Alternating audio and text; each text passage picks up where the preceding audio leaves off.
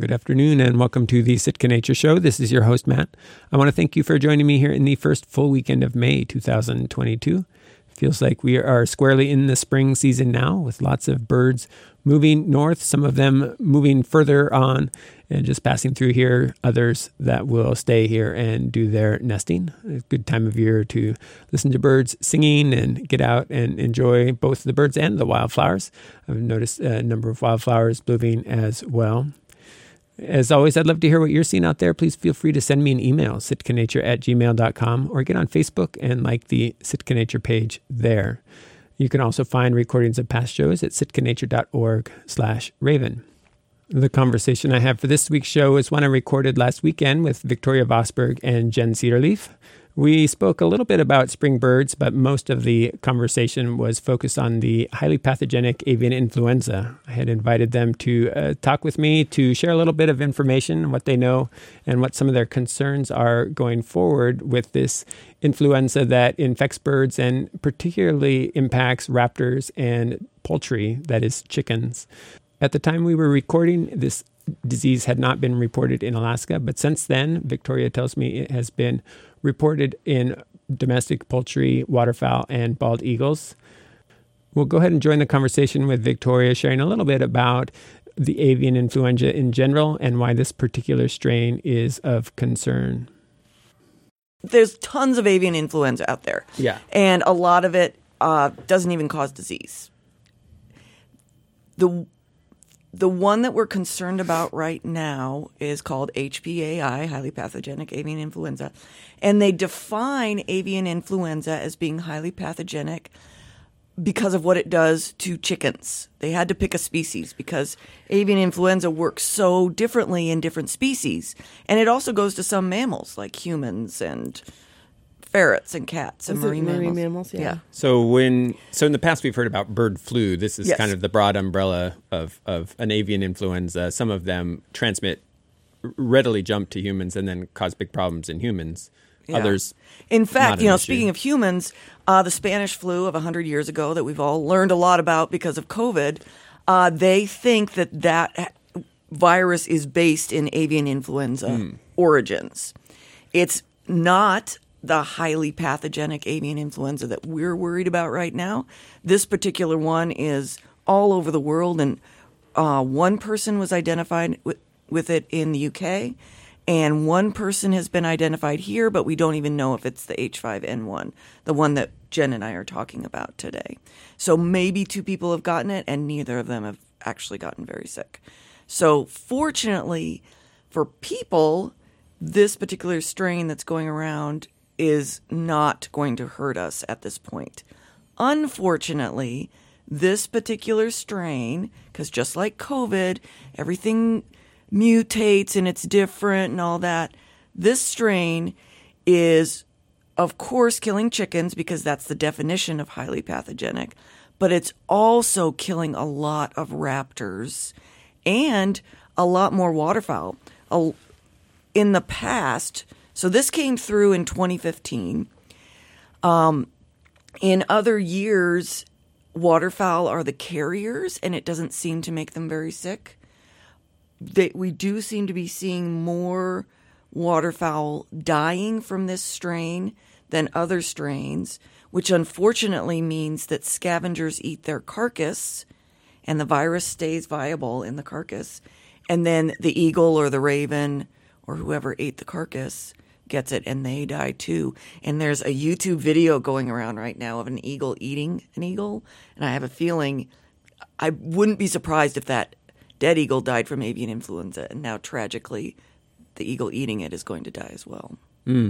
So it's, I guess we've learned a little more about epidemic, sort of epidemiology, I guess is the word that I want there, in the past couple of years as we watched the various strains of COVID go around and sort of learned a little bit about them. And so with this, it sounds like highly pathogenic avian influenza is really more of a category than a specific flu variant or something. So it's a type A influenza virus, which has two proteins on it, H and N, and then they have their own little number. So right now we're dealing with H5N1, and there are a lot of different variants due to all those different numbers. And then within H5N1, there can be mutations. And so there can be variations there. So there's, just like the human flu and just like COVID, it can just keep evolving. Yeah. And that's the thing. This one has mutated into one that's really bad for raptors anyway. There's a lot of bird species that they don't know how it affects. Like, they don't know how it affects songbirds yet. They don't know how it affects. We were talking about hummingbirds the other day, and, they just don't know how it affects a lot of these other birds yet. And so I guess raptors are probably, chickens are obviously kept in massive numbers for food industry.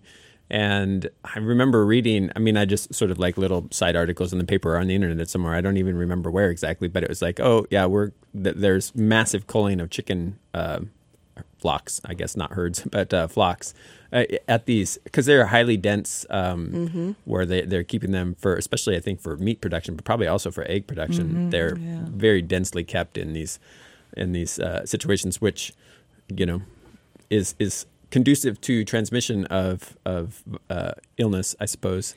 And so because it was so pathogenic, they were, one strategy is just to kill all the animals essentially and try and get it out. As of 2 days ago, over 21 million chickens have been culled. Depopulated is what they call it. And I know, and I talk a lot to the folks in Minnesota at the Raptor Center there, and Minnesota is one of the hotspots. It's probably the biggest producer of turkeys in the United States. So they've also had to cull a lot of turkeys, and it's just sad. It's just sad. And they also cull backyard poultry if it gets into your backyard. Yeah, which is what we have a lot of here. Yes. So we have, we have concerns for backyard poultry. We're trying to get the word out, give people links to the USDA, which gives advice on how to protect your backyard flock. But of course, Jen and I are focused on protecting the Raptor Center.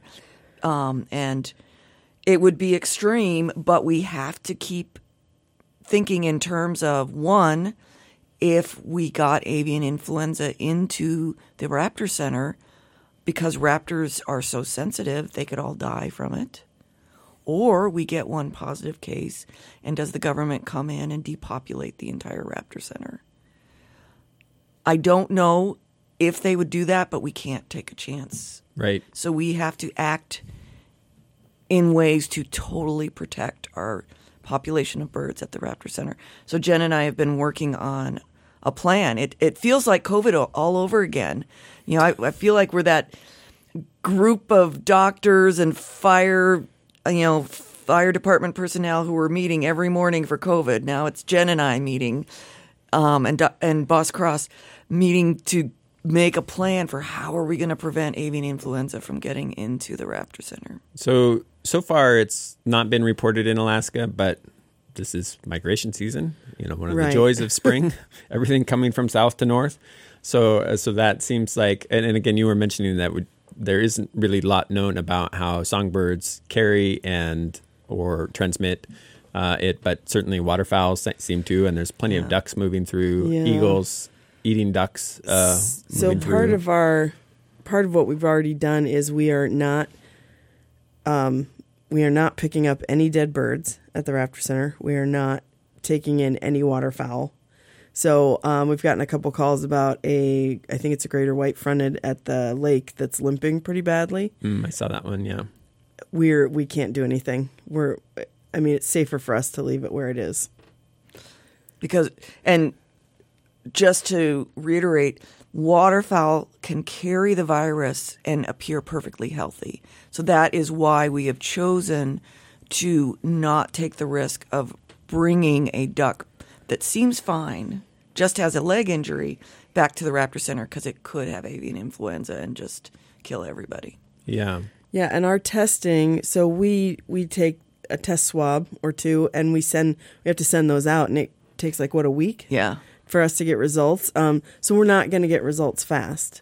And in the time period, it's very fast acting in raptors. They get it. It has a short incubation period, and like by the time we notice a symptom, they will be dead 2 days later.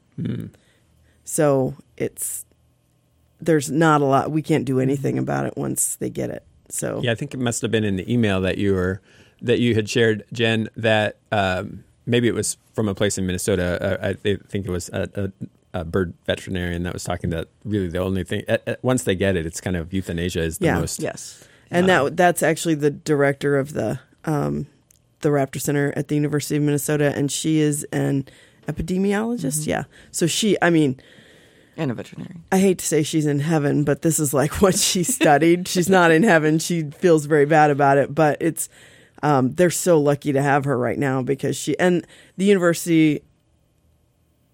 It's hard to say just the Raptor Center because we call our place the Raptor Center, but they are like the best known raptor rehabilitation place in the country, and they do a lot of research. They're at a vet school. They can get their avian influenza tests back in 16 to 18 hours, whereas ours take a week. So they've been successful treating a couple of birds that have it, but I found out on Wednesday of the birds that they've admitted, 56% of them are turning out to be positive, and those birds, most of them are being euthanized.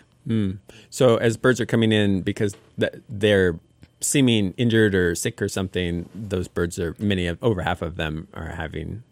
Is the reason they're coming in because they're sick? Mm-hmm. Basically, because they're showing it's a symptoms. rehab center. Yeah, and the biggest well, is it a symptom or is it what they show? Oh, like they're showing. The raptors are showing primarily neurologic signs. Mm-hmm. So you think of avian influenza as respiratory, but what we're seeing is a bird that's, maybe out of it because its brain isn't working properly, or it's stumbling around, or it's tremoring.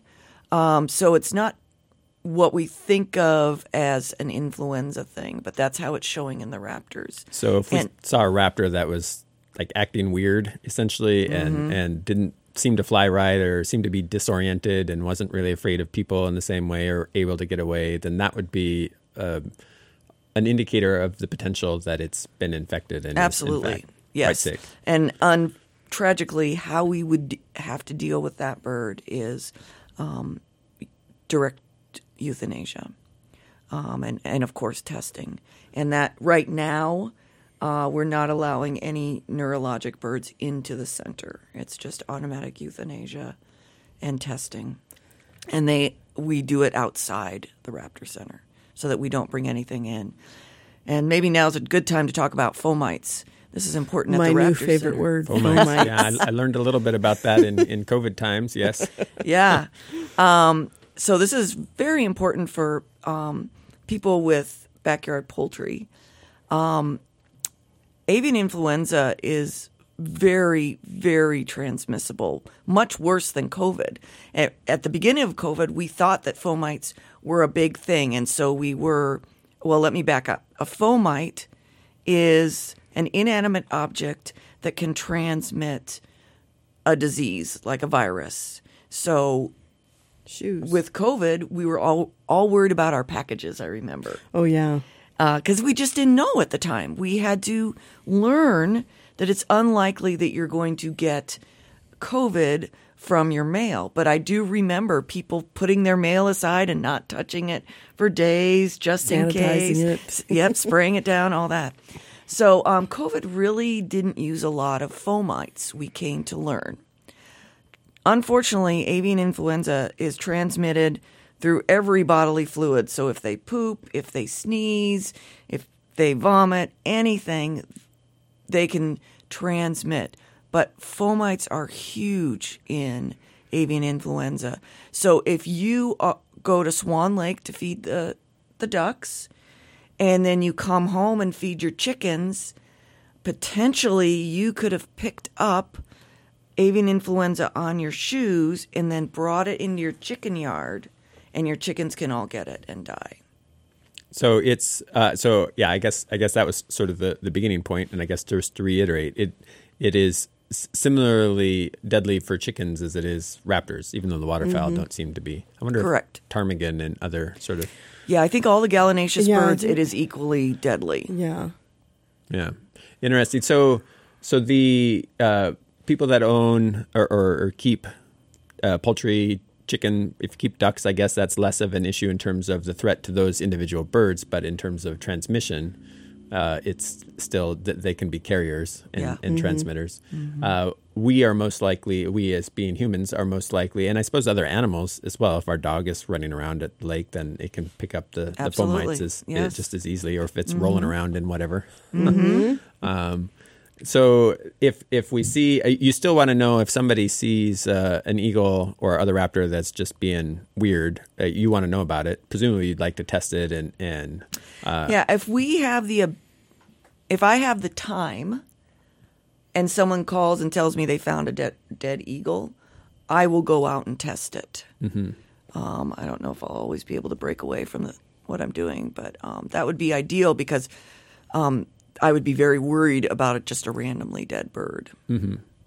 So that's something that, Jen, you mentioned that your Raptor Center is no longer taking birds. Often in the past, people have been able to bring in the dead birds and they'll go to the museum. But as a precautionary measure, folks are just recommended to leave dead birds where they lie, or what are you suggesting? That's what we're telling them. That's a hard thing to Just say, like though. with COVID, you know how with COVID, things were changing all the time. It's the same with avian influenza. So as of today, we are not taking dead birds, and we're telling people to let nature take its course. And if we have the ability, we'll go out and test it. Yeah. That could touch change them. tomorrow. I would say just, if you see a dead bird, just don't touch it. Leave it there. Yeah. If you're out hiking, keep your dog away from it as much as possible. And, it's also a concern. Is it also a very big concern for citizens? Like if you have a parrot? Passerines, it's also a don't know situation. Okay. We think it's not very risky, but No one really knows. No one yet. really knows. Don't necessarily want to take the chance. Yep. Yeah. Yep. So for anybody that has parrots, I don't know how many people in town have parrots or similar birds, but Yeah, there's a handful. there's a handful.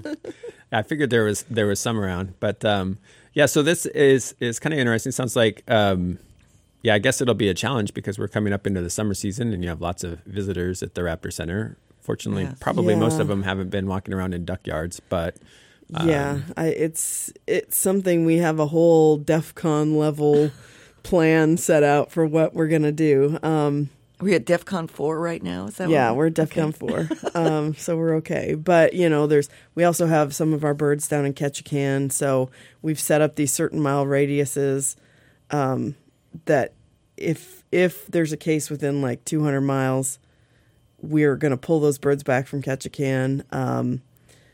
We may actually we just talked about this morning. Still being open to the public, but not using any of our education birds for the programs, actually just using artifacts or like wings of an eagle. that would be DEFCON 1. That would be DEFCON 1. So hopefully we won't get there. But, I've been working on biosecurity, and I have a meeting that I chat with one of the ladies from the Minnesota Raptor Center every Wednesday. And every Wednesday I get off the phone and I just want to go crawl in a hole and be like, ugh. I don't want to deal with this. Like, they've had complete failures of nests. Like, there was a news story on this family of great horned owls that in a park in Minnesota that lots of people know where they're at, and they watch them and they follow, the babies growing up. The entire nest failed. Like, there were 3 babies in the nest and the parents, and they're all dead now from avian influenza. And I think that one really hit a lot of people hard down there in Minnesota because they're these birds they've been watching for years and years, and now they're gone. And someone may come in and take over the nest, but who knows? Yeah. There have been a lot of losses of great horned owls in their nests. In Florida, they lost entire nests of adult and just hatched baby eagles, and it's been pretty devastating. So. Yeah. So it's going to be, it'll be a waiting game, I guess, to see how long it takes that this is in the population and is kind of as things are mutating, I guess the hope is, and eventually probably it happens, is things either get infected and die, or the virus mutates enough that it's no longer quite as dangerous for the birds. The last time in 2015, it never really got to Alaska. I am very much crossing my fingers that doesn't happen again, but this one just seems so much more spreadable that who knows? We just don't know. And Victoria keeps track of where the latest cases are. I think it's a USDA website. Yeah, I checked this morning. The closest cases are a little over 700 miles away. So that's like southern BC? Yeah. Yeah. Mm-hmm. And so we start moving along our DEFCON system when they're 300 miles away. So we're That'd still be doing like Prince good. Rupert, kind of? Yeah, like Haida Gwaii, Prince road Rupert. system, kind of like up to Haines. Wait, is Haines less than? Oh, okay. Yeah, so it is an interesting. Well, what should people look at in their? So you mentioned the eagles it's neurological. Mm-hmm. Waterfowl may show no symptoms whatsoever, so there's not really much to look for there. But with chickens, are they also neurological and would start acting weird, or is there something else that folks that keep chickens should be? I believe looking that for? is the case. I think they show the same neurologic signs as the other birds do. I did see a video of a Canada goose down in Minnesota that was walking in circles, just kind of circling and looking aimlessly around. So, people who watch birds a lot, and I'm a person that watches birds a lot, so I say things like, oh, if they're not acting normal, but people who don't watch birds a lot don't really know what normal is. Yeah, so fair enough. Yeah. But I would say anything that is having like stumbling around or balance issues or where it's not obviously like an injured foot or something like that. Like an injured foot, or like holding their wings out and just we saw a video of an eagle that she seemed fine and in the kennel, and then they pulled her out of the kennel and she just that little added bit of stress, she couldn't stand, she was circling backwards. It's just really, really hard to see. And it's also really, really hard for me, and I'm sure the rest of us at the Raptor Center, we work with these injured birds because we have a big heart and we want to save everything. And now to not, to have to tell people on the phone, I'm sorry, I can't do anything about it it's really difficult for me. And so I have to constantly remind myself of why we're not doing this. And, while I still want to get the swabs and contribute to research, I also don't want to put our birds in danger. So, and that has to be our number one thing. Yeah. Because you can't just train a bald eagle to do programs like that. Yeah. It takes a Takes number a little of while. years. And you get to know them over the decades that they've been there. Yeah. I mean, what's the longest tenured raptor eagle there at this point? Volta, who's been there since 1992. Oh, wow. And then we've got a red-tailed hawk Kylie, who's been there since 95. So, long time. Yeah. Old timers. Yeah. Yeah. So if folks are, maybe concerned and wanting to take some care with their poultry in their yard, Victoria, you mentioned, if you're going to the lake or going places where birds are hanging out, probably a basic disinfectant routine or at least changing shoes or something would be advisable.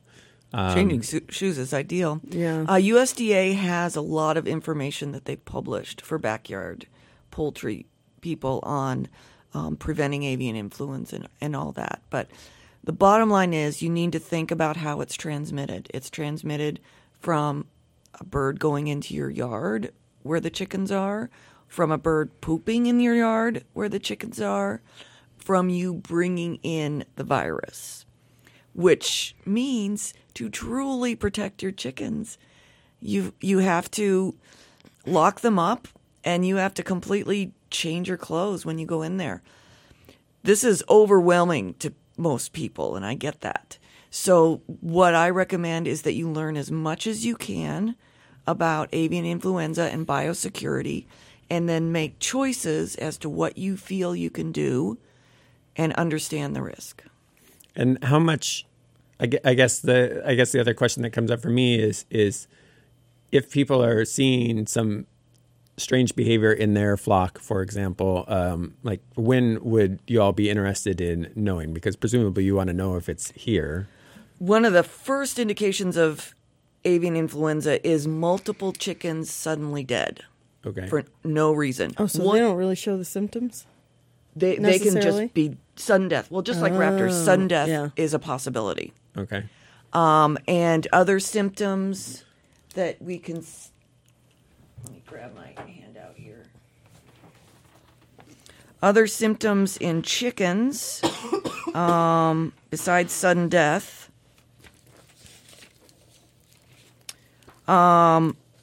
becoming paralyzed, so those neurologic symptoms, swelling of the tissue around the eyes and purple discoloration of the comb and wattles, twisting of the head and neck. So they've got a photo of a chicken with its head laying on its back and its beak straight up in the air. So those are the big things. So basically the change in the comb and the wattles and the neurologic signs and sudden death. They did make it clear, chickens sometimes just die. So you have one chicken, don't panic too much. You come out in the morning and you've got 3 dead chickens. That's when you can panic. And most likely, right now, I would send a swab home with that person, and then they would bring it back to me, and we'd get it tested, and we'd do expedited testing for that. Okay. So that sounds like a good sort of, like, if your chickens are suddenly all dead, get in touch with the Raptor Center or you at the Pet's Choice? I would say Pet's Choice. Yeah, that would be fine. Yep. Yeah. Because I'm not going over there. Yeah. Fair enough. Yeah. And so, there's quite a few people in Sitka that have chickens and keep chickens, but, even more probably that have bird feeders. And, there's the great mystery of songbirds and hummingbirds, the various birds that we like to attract to our yards. I think feeding birds is, other than hummingbirds, seed feeders are a little less prevalent in the summertime than they are in the winter. But I think there are still some people that keep seed feeders up. And certainly the birds are a little more dispersed in the summertime because of nesting territories and whatnot. Yeah. But it sounds like there's kind of a lot of mystery around, just a lot of unknowns really about how this is affecting or moving through songbird populations. So, I guess from that standpoint, you can operate from an abundance of caution or, at whatever sort of like approach that you want to take. Do you have recommendations for folks that like to keep feeders, hummingbird feeders, seed feeders, and what to do with those? So they are recommending taking down feeders. And my biggest thing when I found that out was, but there's so many people in Sitka who feed the hummingbirds. So I specifically asked about hummingbirds, and they don't know how it acts in hummingbirds, but it is recommended to clean your feeder every single day. And, hummingbirds are pretty territorial little things, so especially this time of year. So there may only be like 1 or 2 hummingbirds that comes to your feeder. And it didn't sound like they were that concerned about hummingbirds right now, but I would definitely be more cautious, make sure your feeder's cleaned and disinfected, and or get 2 feeders that you can switch one out, for the other one while you clean it, and have that one inside, and then you put your clean feeder out the next day. Mm-hmm. So, yeah, and I guess I'm thinking of flocking birds like siskins and in the wintertime juncos. They're all, I've still had the few siskins around, but now it's like 1s and 2s instead of 10s and 20s. I think they're all at my place. Oh, yeah, but she's got so many siskins. Yeah, well, which means I still have my feeders out. Yeah. But I'm checking the website every single day, and if it gets close, of course they'll come down. But it's so far at this point, I'm leaving them out. Yeah, and I mean, it's more of a risk. We took our feeder down at the Raptor Center because we're more of a risk. Yeah. But I think it's okay to leave your feeders up at home for now until it gets, hopefully it won't get closer, but I know in Minnesota they just keep saying, so apparently the virus dies down when it gets warmer. Oh. And they just keep saying when it gets warmer. It's still like 30, in the 30s down there right now. So yeah, they're still dealing with cold weather, and they're just all hoping that it gets warmer and it gets warmer. And I'm like, well, how warm is warm? Right. You know, this virus supposedly loves water. You can put a dead chicken in the freezer and the virus will still live on that chicken. So we're not taking any chickens that die. We're not taking those either because we don't know if it's got avian influenza, and freezing it for a week isn't going to do any good. So I'm like, well, how warm is warm? Because, it doesn't get that warm here. Right. And I guess, you have to be concerned about the food supply for your birds as well. Yeah. Yeah, we order quail for our falcon, but we've already, contacted our quail producer, and he is aware of it, taking precautions. They're doing they've got their biosecurity down. Speaking of biosecurity, if you don't know anything about it, you could get a degree from a 4-year university about biosecurity. It is headache inducing. There's a lot going on, a lot of ways things can get transmitted and ways to that I imagine that you would never think of unless you're sort of faced with this of what are all the holes in this, plan? All you have to do is take your protective gear off wrong and you're contaminated everything. It's insane how, I don't like it. I don't want to have to deal with it ever again. It's like you have to figure out where everybody walks, and the people who deal with birds can't cross paths with the people who are getting off the tourist buses. And how do you do that? I mean, we've only got so much space. And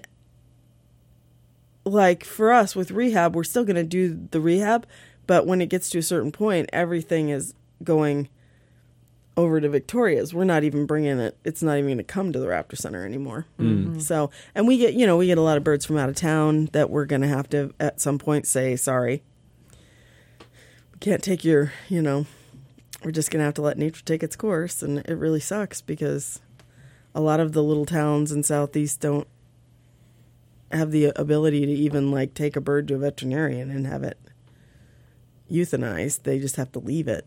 Yeah. Well, it is.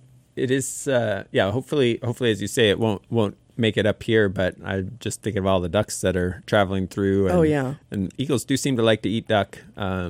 I've seen them catch them a couple of times. And we did have I looked at the map this morning with Victoria, and it's the Mississippi Flyway is just covered with dots. I mean, especially Minnesota, Iowa, all those right there. And we had some training last week at the Raptor Center for oiled birds and oiled sea otters. And one of the women that was there says, we get birds in Alaska from all 4 of the flyways. Mm. So. Oh, right. Because they come up through and then they head west a bit as they come up through the central. Yeah. So, I don't know how we're going to avoid getting it in the state. Unless the birds are dying before they're strong enough to, I don't even know, because the ducks and swans and geese can still carry it. Yeah. Do they have a sense of how long the contagious period is for them, that they're able to transmit it? They don't know because some of them don't show signs. Right. Yeah.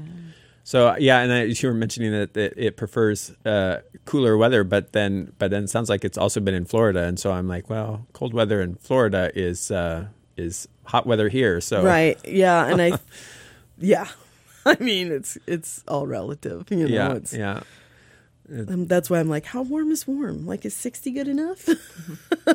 Right. So at this point, it's not been recorded north of southern BC, but we're approaching the peak migration for waterfowl and shorebirds. Yep. And songbirds they have a more extended migration. We're probably peak sparrow migration right about now. There's a lot of Savannah sparrows and golden crown sparrows. Oh, I have so many golden crowns at my feeder. Oh, nice. Yeah. So for folks that are feeding still, it's your recommendation is to pay attention essentially and monitor via the USDA website. I'll get a link from you and post it when I post a recording of this, which at this point won't be for at least another week, because my next show, when this is airing, will probably be the first Sunday second Sunday in May. So the 8th of May, probably when this will be airing. Of course, if you're hearing this, then you'll know that by now. But here in the past, we don't. And did you have the website off? It's USDA, but I'm going to have to send you the link. yeah, okay. Yeah. So probably if you Google USDA highly Avian pathogenic alien. I keep saying alien, avian influenza. Then that should also find you lots of resources. 2022. It helps to put that. Yeah. Okay. So avian influenza 2022 USDA. Yeah. You should get some good information. Yeah, and There'll be some definitely there. if you have chickens, I would say go check out they have a lot of really good information as far as backyard flocks and just. I'll try to come up with some links for that as well. All right. Well, yeah, and I will include anything that you can send me on when I post this on my website.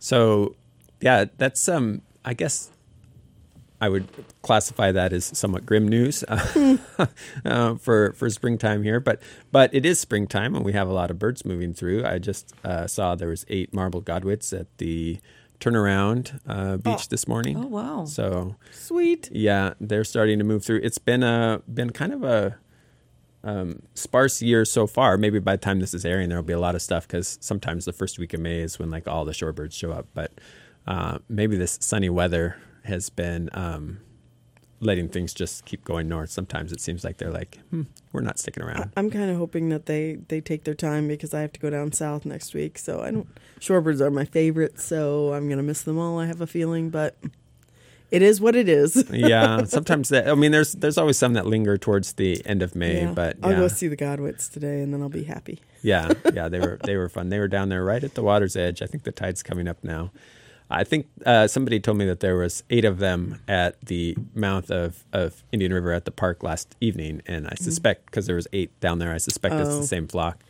I didn't check Swan Lake today, and of course, by the time this is airing, who knows where things will be. But Victoria, you mentioned you've had a lot of sparrows visiting your feeder.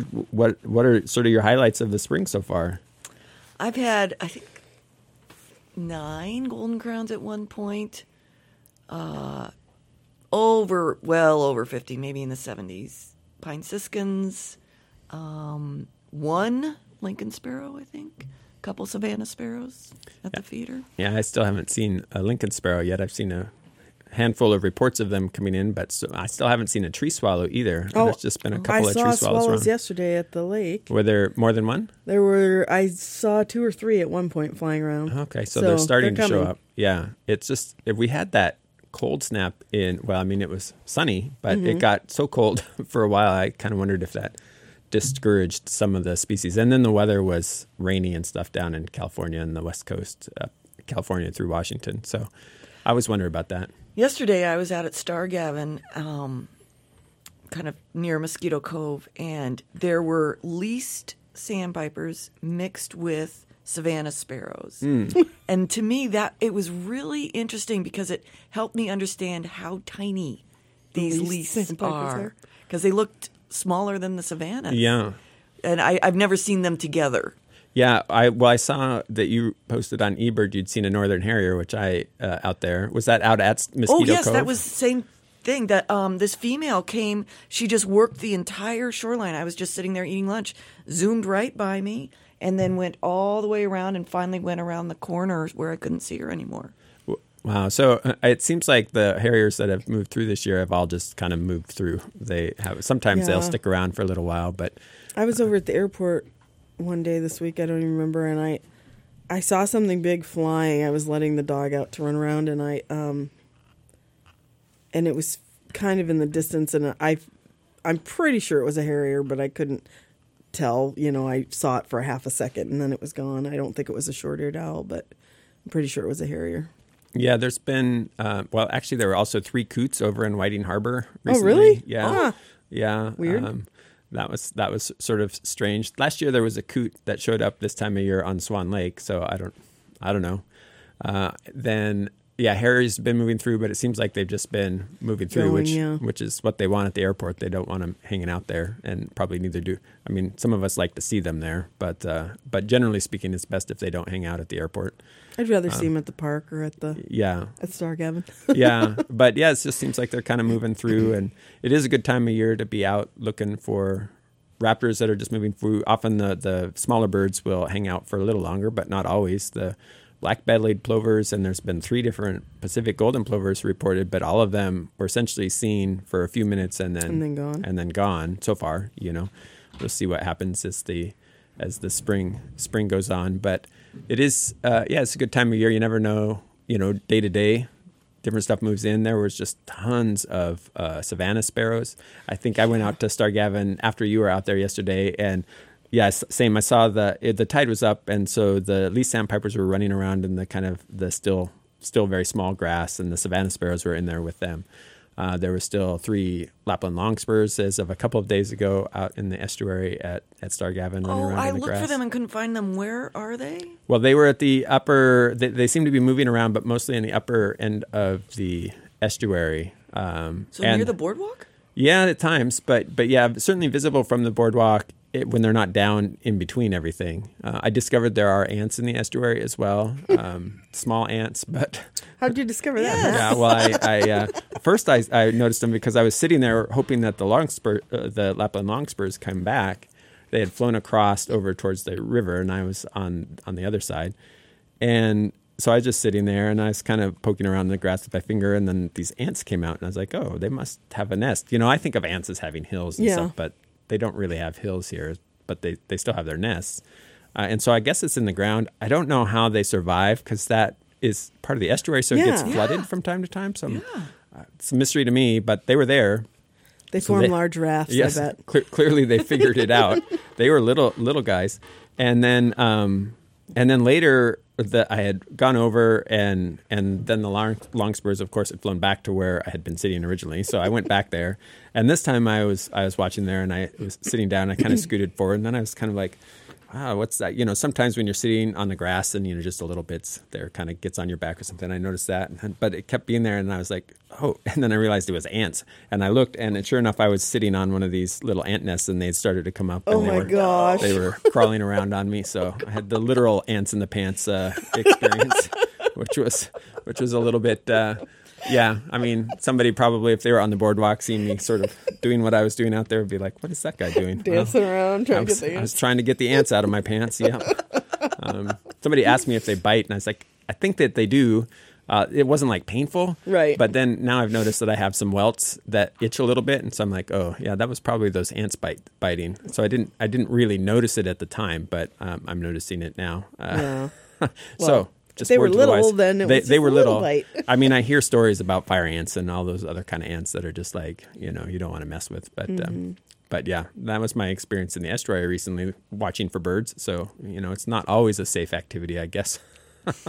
But yeah, there's some nice birds around. The harriers I'm still hoping to see. And so somebody sent an email out that said there were brants on the lake. Yeah, I think that those were the white-fronted geese and the cackling geese. Yeah, so there was that big mix. I just pulled over to look yesterday because I was like, brants on the lake? I've never seen a brant on the lake. And I did notice there was, a handful of cackling geese there, so I was wondering. Right, and some of the cackling geese had a partial white collar. Oh. And so that might have been part of what it was as well. I think, I was at the lake the other day, and somebody said, are those brant geese? And I was like, well, no, those are white-fronted geese and cackling geese. The one day there was, I think, 11 cackling geese, and 2 or 3 of them had not like full white collars, but partial white collars. The interesting thing was that's often considered a good character for Aleutian cackling geese, the subspecies that nest out on the Aleutians. But the collars didn't look as full, and the birds seemed small to me. I don't know. It's been a while since I've seen them, so maybe it wasn't. But I was curious if sometimes one of the other subspecies might be able to have those. So I'm going to have to ask somebody that knows goose identification. If you get into that, yeah, it gets a little tricky and fussy. But then there was like 30 some white-fronted geese, and then the next day there was like almost 60 white-fronted geese and only 3 cackling geese. So I was like, I wonder if everybody left, and then this is a whole nother group, or if some of them left and some new ones came in, or if none of the white-fronted geese left and there was just a bunch more that came in. If you want some something to puzzle over, you can also look for the Thule subspecies of white-fronted goose, which is a little bigger, and it nests in Cook Inlet. So it's a Cook Inlet subspecies, and the rest of them, I think, nest more out in the tundra, western and northwestern Alaska. But I saw one of those, I think, in the mix as well. But that one's it's just bigger, so it's a little bit. It looks subtle. the same. It's just a little bigger. It's noticeably bigger if that's what you're looking for. Oh. Yeah, but otherwise, yeah, it looks the same. So, Well, dang. Dang. Some people really get into the subspecies identifications. Mostly, I don't worry about it. No. But yeah, brant are generally saltwater birds, so I don't think I've seen them in estuaries, Yeah. but I've never. Well, and the places I always usually see them off the park. Yeah. I've never seen them anywhere else. I saw Kitty saw some like out. Yeah, there were some out on the Sound at Mm-hmm. well, it would have been like a week ago from when we were talking, or 2 weeks ago from when we were talking, but 3 weeks from when this is airing. There was 2 different flocks that were out there with all the gray whales, out off the south shore of Kruzof, and there's been a lot of gray whales out there. And so, yeah, there were some of those, and somebody else has seen some redneck phalaropes out on the Sound recently. So those are kind of moving through. There's a few Bonaparte skulls, but I haven't really seen that much in town. And I remember Marge saying that, well, it matters where the herring spawn.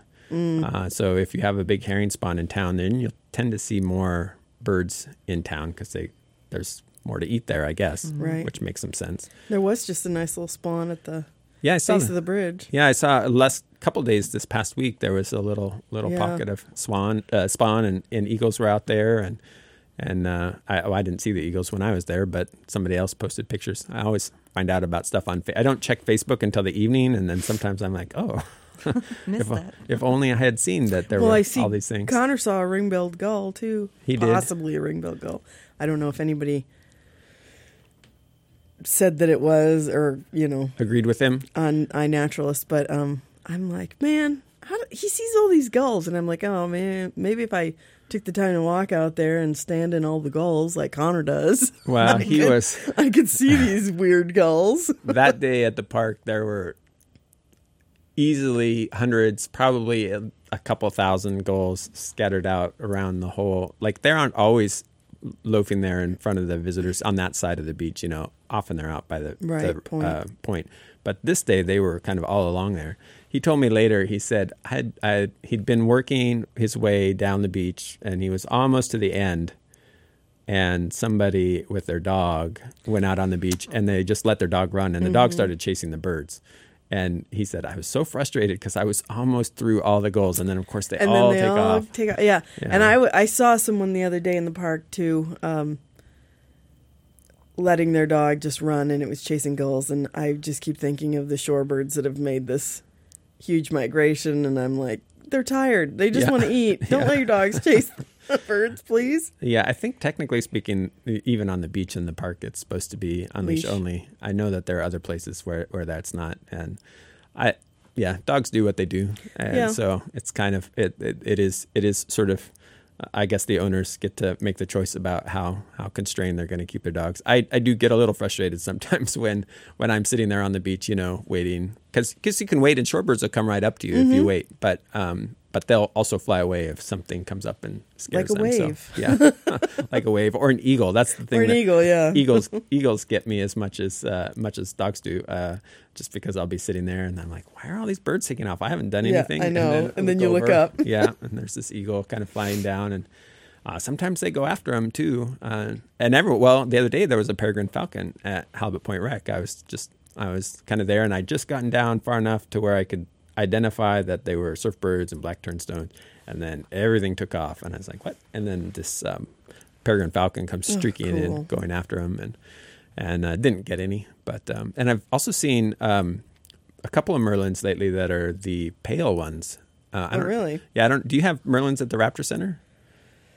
No, we don't. I would love to have one, but it seems like every merlin we get in just doesn't make it. Too far gone, or just not. Yeah, or something's too badly wrong with it, and we have to euthanize it. But one of these days. Well, most of the merlins I've seen here are those really dark brown ones. Yeah. Dark brown back, a really heavily streaked front. And I was at the golf course the other day, and all the, I was trying to count all the robins, as they're running around on the grass, all scattered around. I'm like, how many robins are there here? And then they all took off, sort of like flying away from me. I was like, what did I do? And then I looked and it came up from behind, from behind me, and this merlin came up. I didn't know it was a merlin instantly, but it landed in a tree, and I went over and I was like, wow, that's a really pale merlin. It's kind of a silvery gray back and then a pale front. And I think if you look in the Sibley's guide, I think they call it the taiga form or something. It's a different subspecies of merlin that is just moving through in migration, and then will be, presumably nesting somewhere up in the interior. But it's I mean, to my eyes, it seems a little fancier than our birds. I remember when I was just getting started, somebody says, yeah, if there's a drab, brown, dull version of a bird, that's the one we got. Yeah. Oh, yeah. Yeah. Always. So it's, I think he was talking about that with sparrows. But that's funny. So I was in the park the other day, and I was looking at all the birds. The tide was way out, and I'm looking at all the little birds popping around in the tidal flats. And has anybody seen any pipits? There have been some pipits around. Because I always think, oh, pipits, and then I get a closer look, and they're Savannah sparrows. Yeah. So I'm always disappointed, but pipits are so cute. They crack me up. I hear them. I've heard them more. There was this flock at the golf course yesterday. So they're moving around in the grassy areas, and at the estuary meadow at Stargavin. There, because there's the old tufts of last year's grass and stuff, they get down in there and you can't see anything in there. But I heard them flying. They have that pipit call that they make. That's what's kind of distinctive, is that they say their own name a little bit to me. So that's how I notice them. But these ornithologists were brilliant when they named a lot of these birds. Yeah, I don't know if that's. Sometimes I don't. They seem to be named. What's the onomatopoeia? Is that the word? Where the word sounds like the sound. Like chickadees? Chickadee. Yeah, right. I guess that's another one. That's probably where they came up with that. But as we wrap up here, maybe we'll just reiterate. So we're talking today initially about highly pathogenic avian influenza. Which is a concern for the Raptor Center because it's highly deadly, basically, in raptors. So you need to do everything that you can to protect the birds that you have there at the Raptor Center. But it's also an issue for poultry keepers, people that keep chickens at their house, and also people that keep ducks just because they can transmit it. And so there's concern about that. And so just an awareness of that. If you missed the beginning of the show, well, I'll post a recording on my website, but we won't reiterate the whole thing. But the upshot seems to be that there's reason to take some precautions right now with your exposure to wild waterfowl, especially, but maybe other birds as well. And Victoria, you were saying that it's any bird droppings, bird cough. I don't know how often people are around coughing and vomiting birds, but I mean, your experience is different than most. Any fluid that comes out of a bird is infective, and it remains viable in a dead bird. And so presumably end in the droppings as well for some period of time. So that's where, if you're walking around at the lake or something like that, you could pick it up just by walking there and have it on your shoes. So it's, not something to freak out about for humans, but it is something that we want to be aware of. And so if there's, I guess the take home for people is if they have birds that, if they have sudden chicken death in multiple birds, like that's a big red flag. Yes. If we see birds that are out in the wild that are displaying sort of neurological issues, it looks like they can't walk, and that would be an issue of concern, and they should let you know, Victoria, and just contact you at the Pet's Choice. Yeah, and then we'll decide. Everything is constantly evolving, so let me know, and we'll decide what we're going to do at that time. All right. And anything else on the Raptor Center side? I guess the upshot being that you're no longer taking, for the present time, you're not taking in dead birds. No dead birds, no waterfowl. No waterfowl. No shorebirds. No shorebirds. And no, you still want to hear about injured or eagles raptors that are having problems, but you'll have to judge on a case-by-case basis based on the sense of risk and where things are at that moment. I appreciate you all coming in. Is there any other thing, I guess, to end on a positive note, any other bird things you're looking forward to here in the coming weeks, I guess, before the next time we talk in December and hopefully have a normal Christmas bird count? Am I looking forward to going out in the boat this summer, Burgess and nice. We've got a 5-day trip coming up, and then we were going to be out for 6 weeks, and I can't Oh, wait. wow. Where are you headed for 6 weeks? Who knows? We go where the wind blows. I see. But we're hoping to go down in the southern part of Southeast, so like maybe see Misty Fjords. We've never been there. Spend some time around Prince of Wales, that sort of thing. So Nice. Yeah. maybe I'll see some slightly different birds. I don't know. Yeah, well, if you get out on the west coast, I guess if the weather's nice, I think there's been records of Brandt's cormorants nesting out that way, so that'd be something to look for out there. I need that one. You need that one. Well, the easiest way to get a more consistent way is to go to Ketchikan in the winter, and there's a few in Ketchikan in the winter usually. Who wants to go to Ketchikan in the winter? Well, I'm with you, but somebody who wants a Brandt's cormorant Me? pretty bad. Yeah, all right, so there you fine. go. I'll go to Ketchikan in the winter.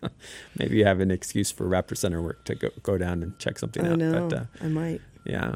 And how about you, Jen? Any bird things that are you're looking forward to? Well, I'm looking forward to the shorebirds, but I have a feeling I'm going to miss them. And then We're going to see some today. We're going birding after this. Yeah. I can't. I have work. Got to feed some raptors. I don't know. I like seeing all the ducks that are passing through, and I'm gonna hope for if anyone sees a hooded merganser, let me know. Right. That's one of my favorites, and I haven't seen one for Yeah, quite they're a few kind of rare years. here Yeah, lately. They used to be every winter that they would see them. I think they're I still in the know. area, but just not along the road system for whatever reason. So but yeah, I did see a lot of their bufflehead on the lake doing their little mating things, and I was excited to see the swallows. And it's just this is like, oh, summer's actually here. yeah, It's coming. It's coming. It's on coming its way. slowly. Yeah. And I hope we have a nice summer. I mean, I want to have a nice summer. We haven't had a really nice summer for a while, and I think we're due for one. Ready for some sun. Right? Yeah. Yeah, fair enough. Well, With all the people that are going to be here this summer, it's going to be nice to yeah, still have some time to you enjoy Sitka. get some experience with people wrangling, perhaps. Yeah, no. I just hide in my office in the back I and let see. everybody else deal with it. Yeah, you're not the public facing. No, it's going to be weird though, because we haven't had all the chairs set up in the Raptor Center for right. like 2 years, and so they set them all up this week, and I'm like, wow, this is weird. Be a readjustment period. It will be. Yeah, that's for Nice. sure. Well, hopefully the summer goes well, and even if you missed the spring shorebirds, the fall shorebirds are an extended, starting in July, basically through September. So there's some opportunities to see some Yeah, things maybe there. we'll see another rough Yeah, could or happen. something better. Yeah, What's better than a rough? Not much. Not much. I'd like to see a sharp-tailed sandpiper. Me too. Haven't seen one of those. Or even a stilt sandpiper, one of my great misses from early on. There was a bunch of them at Stargavin, and I was just starting. I was like, oh, I'll see those someday. I tried a couple times. I've didn't never find seen them. one here. Yeah, well, I saw didn't them in, either. where did we see them? Texas. Still sandpipers, I think. Yeah, Yeah. probably. But Well, yeah, I appreciate y'all coming in, and yeah, hopefully we'll cross our fingers that the avian influenza doesn't make it up this way, but yeah, do our best to let folks know and take the precautions that'll hopefully help. yeah, that's all we can do. You've been listening to a conversation I recorded last weekend with Victoria Vosburg and Jen Cedarleaf. I asked Victoria for an update, and she let me know that since we recorded that conversation, the highly pathogenic avian influenza has been reported in Alaska. It's been found in domestic poultry, waterfowl, and bald eagles. So it is currently in the state. I'll include at least a couple of information links when I post this recording to my website, sitkanature.org. You can find recordings of this show and others linked from sitkanature.org/raven. As always, I'd love to hear what you're seeing out there. Please feel free to send me an email, sitkanature@gmail.com, or get on Facebook and like the Sitka Nature page there. Until next time, this has been Matt on the Sitka Nature Show, KCAW, Sitka.